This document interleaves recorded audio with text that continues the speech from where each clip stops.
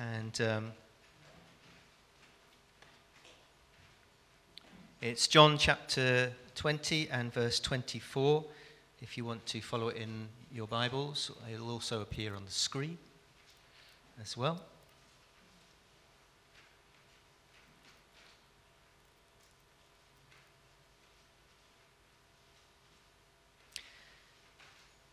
It's the little heading in my Bible. It says, Jesus appears to Thomas. Now Thomas, also known as Didymus, one of the 12, was not with the disciples when Jesus came. So the other disciples told him, "We have seen the Lord." But he said to them, "Unless I see the nail marks in his hands and put my finger where the nails were and put my hand into his side, I will not believe." A week later, his disciples were in the house again, and Thomas was with them. And though the doors were locked, Jesus came and stood among them and said, "Peace be with you." Then he said to Thomas, "Put your finger here. See my hands. Reach out your hand and put it into my side. Stop doubting and believe." Thomas said to him, "My Lord and my God." Then Jesus told him, "Because you have seen me, you have believed. Blessed are those who have not seen and yet have believed." And then John kind of sums up his gospel. He says, Jesus performed many other signs in the presence of his disciples, which are not recorded in this book. But these are written so that you may believe that Jesus is the Messiah, the Son of God, and that by believing you may have life in his name. We thank God for his word. If I was to ask you what you knew about Thomas, the disciple, I guess you'd know a few things about Thomas if you've read the Bible and read those passages. You'd know, how many of you know he has a nickname, a bit rough on him really, the Doubter? Hands up if you'd know that about Thomas. Okay. It's probably the most well-known thing about Thomas. You'll know from this reading that he was a twin. That was a bit obvious, wasn't it? So if you were storing that one away, that one's gone as well. You know he was one of the 12 appointed by Jesus. And you may know or may not know that church tradition takes Thomas to India with the gospel in the late 50s, and he dies in India according to church tradition. So that's Thomas. I have a soft spot for Thomas among the disciples. I kind of really like Thomas. Have you ever felt that you've missed out? Can be on about anything. I reckon Thomas felt a bit like that. That Easter Sunday when he was missing and Jesus appeared to the disciples. Some of the most beautiful passages in the New Testament are those resurrection appearances of Jesus. They're just told in the most wonderful, touching ways. The encounter Peter has later on in John by the Sea of Galilee when he walks and Jesus walks with him and he asks those questions of him, "Do you love me?" The way that Jesus encounters Mary outside the tomb when she's weeping and she doesn't know where they've put Jesus and he just calls her name. Or the two on the Emmaus Road that Luke tells us about on that first Easter Sunday, how Jesus comes alongside them and he walks with them and he listens to them and then he reveals himself to them. They are beautiful passages. And they just show Jesus in the most wonderful light and his love and his compassion for his friends. And so this passage about Thomas too. I wonder if you can remember, if you've come to that point in your journey of faith, when you first understood, when you first comprehended, when you first declared that Jesus was God. Can you remember that? Or was it a gradual thing? So for some of us, it might be a revelation we had and we suddenly knew Jesus was God, is God. But for others, it's sometimes a gradual dawning. And these wonderful words of Jesus in verse 29, blessed are those who have not seen yet believed. They're really wonderful, reassuring words for us who have not seen the risen Lord Jesus as the early disciples saw. But in these final chapters of John's Gospel, John, who writes his Gospel last of all, he brings it full circle. When you read John's Gospel from start to finish, he starts and he finishes in the same place by declaring Jesus is God. He set out to tell us about Jesus, his Lord, his Savior, the man he met by the Sea of Galilee, the man he followed for 3 years, the man that he gave his life to follow. In verse 31, we read it, he tells us why he wrote the gospel, why he wrote this book, so that you and I may believe in Jesus and that we might have life in his name. So from the majestic opening verses of John's Gospel, which are so different than the other Gospels, in the beginning was the Word, and the Word was with God, and the Word was God. And the Word became flesh and dwelt among us. And we have seen his glory, the glory of the one and only Son who came from the Father, full of grace and truth. And that's how it begins. And then we come to this passage near the end of his gospel where he writes down for us, and I'm so grateful that he did, this account of Thomas. When Thomas declares,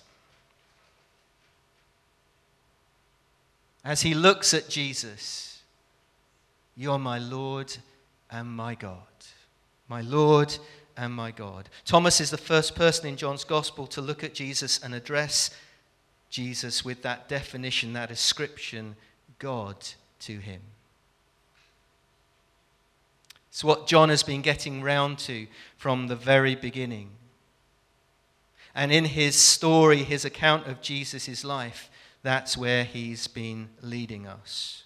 This astounding news that Jesus of Nazareth, the man that they walked with, talked with, laughed with, was none other than God in the flesh. It means, as John explains in the opening verses of his letter, that which we have heard, that which we have seen with our eyes, that which we have looked at and our hands have touched, this Jesus is God.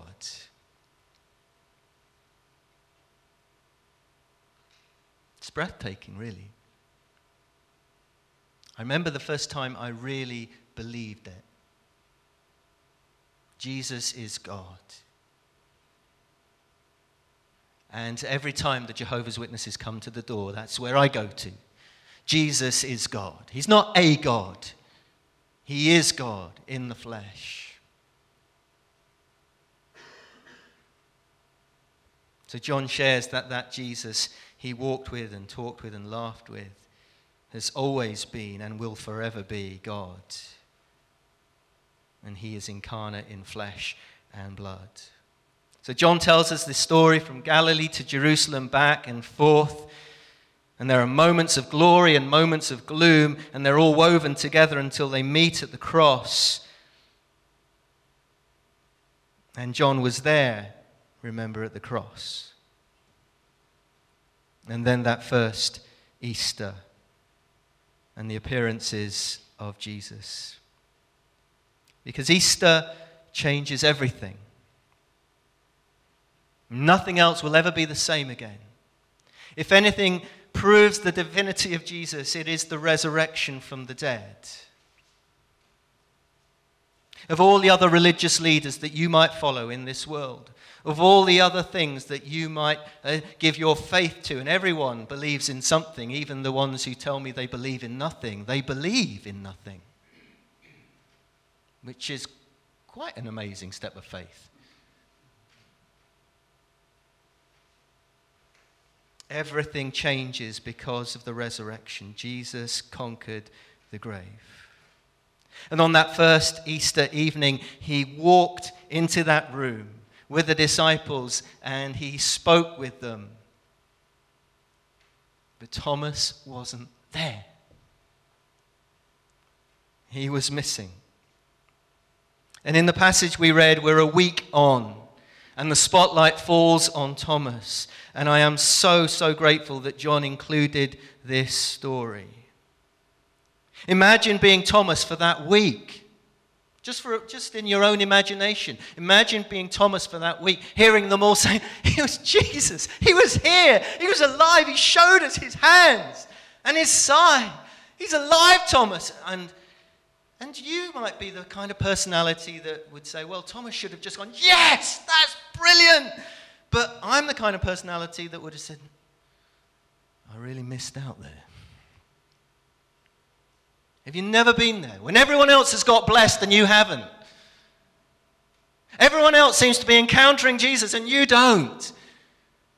And you're not tempted just a little bit to say, or are you the really holy ones? Oh, bless them. They're really encountering Jesus. Oh, thank you, God, that you're really meeting with them and them and them and not me. But that doesn't matter. There's a tiny part of us that says, I missed out. For a whole week, hearing the excitement and the elation of the other disciples. We've seen the Lord. Those two annoying people who are on the Emmaus Road. Thomas, we met him on the road and he broke bread. It was amazing, Tom. Now, I'm probably reading things into it, but I'm trying to get under the skin of Thomas.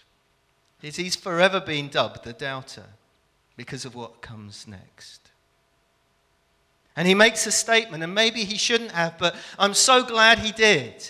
Unless I see, unless I touch, I will not believe.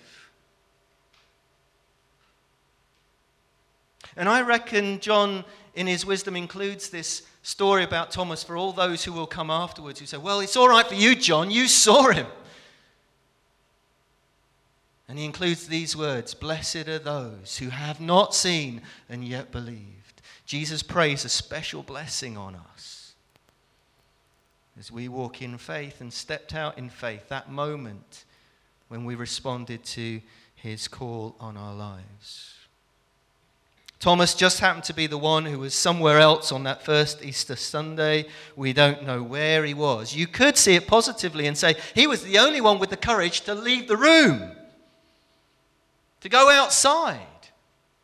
We don't know where he went. And I think Thomas does actually respond as you would expect him to if you've just traced the few details that we know about him in the Gospels. He is that dour, dogged disciple who, when Jesus says we're going to Jerusalem, when they hear about Lazarus who has died, and Jesus says, we're going to Jerusalem, and Thomas says, okay, we might as well go with him to die with him. He wasn't the most optimistic disciple. Or when Jesus talks about this wonderful place, and he talks about trusting in God, trust also in me, in my Father's house and many rooms. If it were not so, I would have told you. And I'm going to prepare a place. And you know the way, don't you? And they're all going. And Thomas is the only one with the courage to say, but we don't know the way. And Jesus says the most amazing words. I am the way, the truth, and the life. No one comes to the Father but through me. Because Thomas said, we don't know.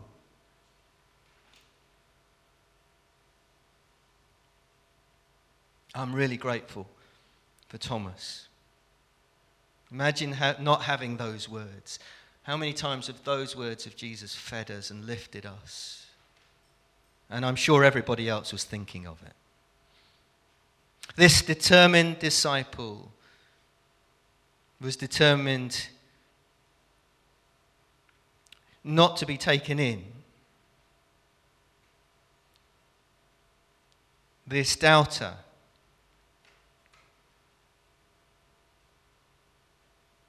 Yes, he does make that bold statement, I won't believe unless. But I think for me as I read it, and obviously I read myself into it as well, it's that feeling of missing out.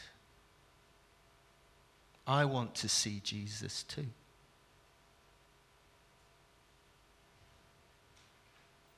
I want to touch his hands. I want to touch his side. And the beauty of this is that Jesus comes for Thomas with those amazing words for us as well. And you notice as John goes and just tells the last bit of his gospel, Thomas is with them in Galilee. He's not going to leave them again. He's not going to miss out again. He's going to be with them. He's there by the lake when they go fishing. They catch nothing and they see Jesus on the shore. He's with them. We're told that Jesus came again. The doors were locked. Jesus came and stood among them and said, peace be with you. That wonderful, deep Hebrew word, shalom. Peace with God, safety, contentment, healing, salvation, hope, all in that one word. And then he turns and looks at Thomas and he says, okay, put your finger here. See my hands. Put your hand into my side. Stop doubting and believe. And Thomas believed.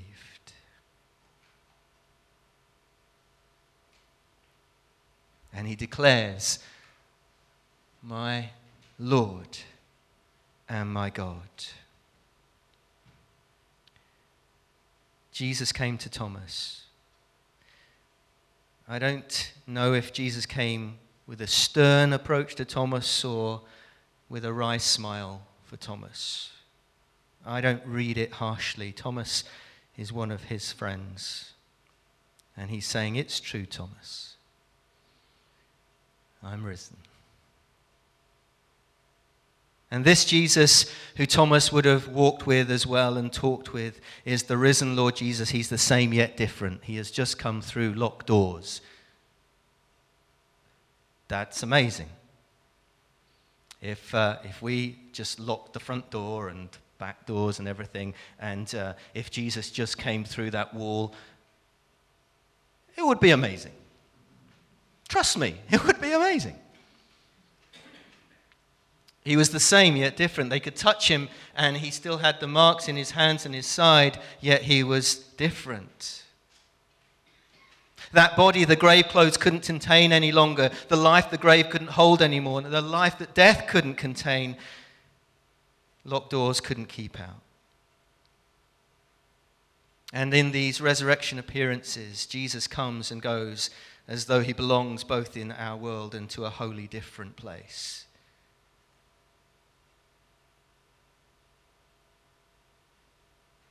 And it's that glimpse of a resurrection body that we will one day have.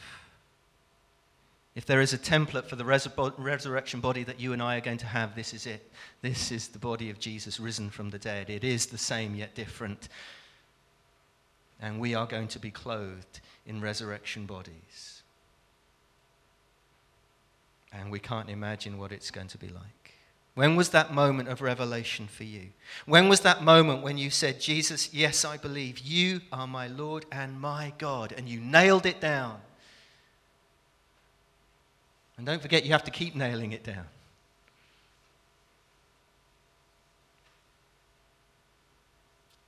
John shares his own moment of revelation. He describes it in chapter 20 just before when he and Peter ran to the empty tomb.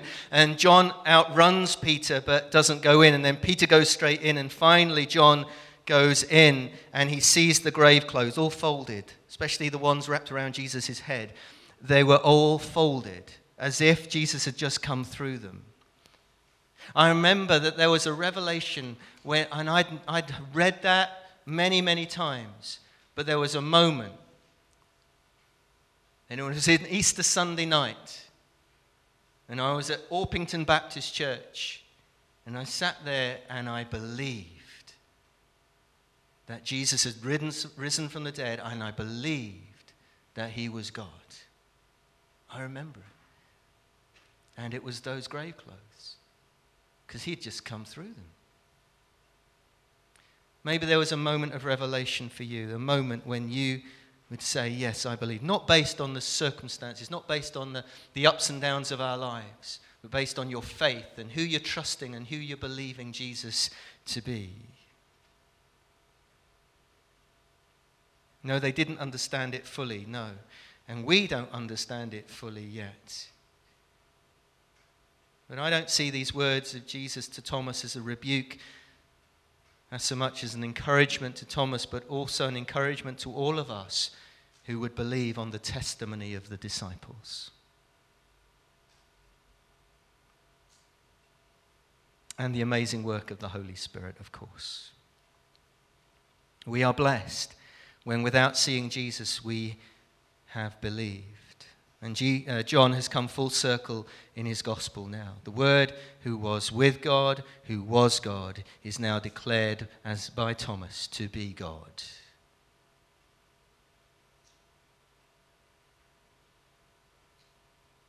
He is the image of the invisible God, says Paul. The writer to the Hebrews says Jesus is the radiance of God's glory, the exact representation of his being. John says the Word became flesh and dwelt among us. The light and the life of God have come in Jesus Christ.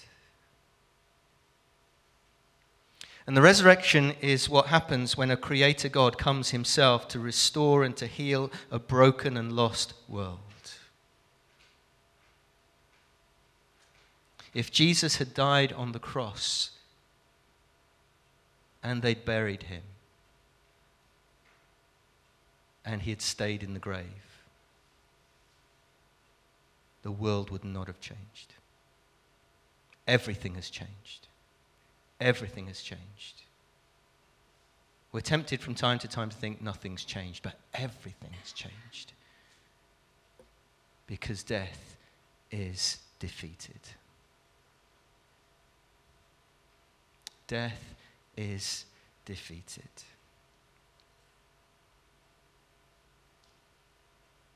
We look to the cross and we give thanks for the revelation of the cost that our salvation and forgiveness was purchased at. We look to the resurrection, for that new creation has begun. With the resurrection of Jesus, a new creation has begun. And this world will be made new. Don't think for a moment that this world is just going to somehow just fall apart and blow up one day, or just be destroyed by all our pollution and everything. Jesus is coming back here. We're not going to be floating around on clouds forevermore. Jesus is coming back here. And he's going to make all things new. It's going to be a new creation, heaven and earth together. We don't understand it, we can't comprehend it, but he's coming back again. I make all things new. The restoration is on, and we're part of it. He has made us new creations, and that's what we are. You are a new creation in Christ. You're a work in progress. No, you're not the finished article, but when he comes again, as John tells us, we will be like him, and we will see him as he is, and we will see him face to face. Our Jesus, our Savior, our Lord. What a glorious gospel, what a glorious Jesus. What hope we have in our hearts. Jesus is God, with the Father and the Holy Spirit, no question. We believe in the Trinity, but Jesus is God, and we worship him. Let's pray together. Ask the band to come back as we're going to respond in worship. Lord, we thank you for that first Easter Sunday. We thank you for the passage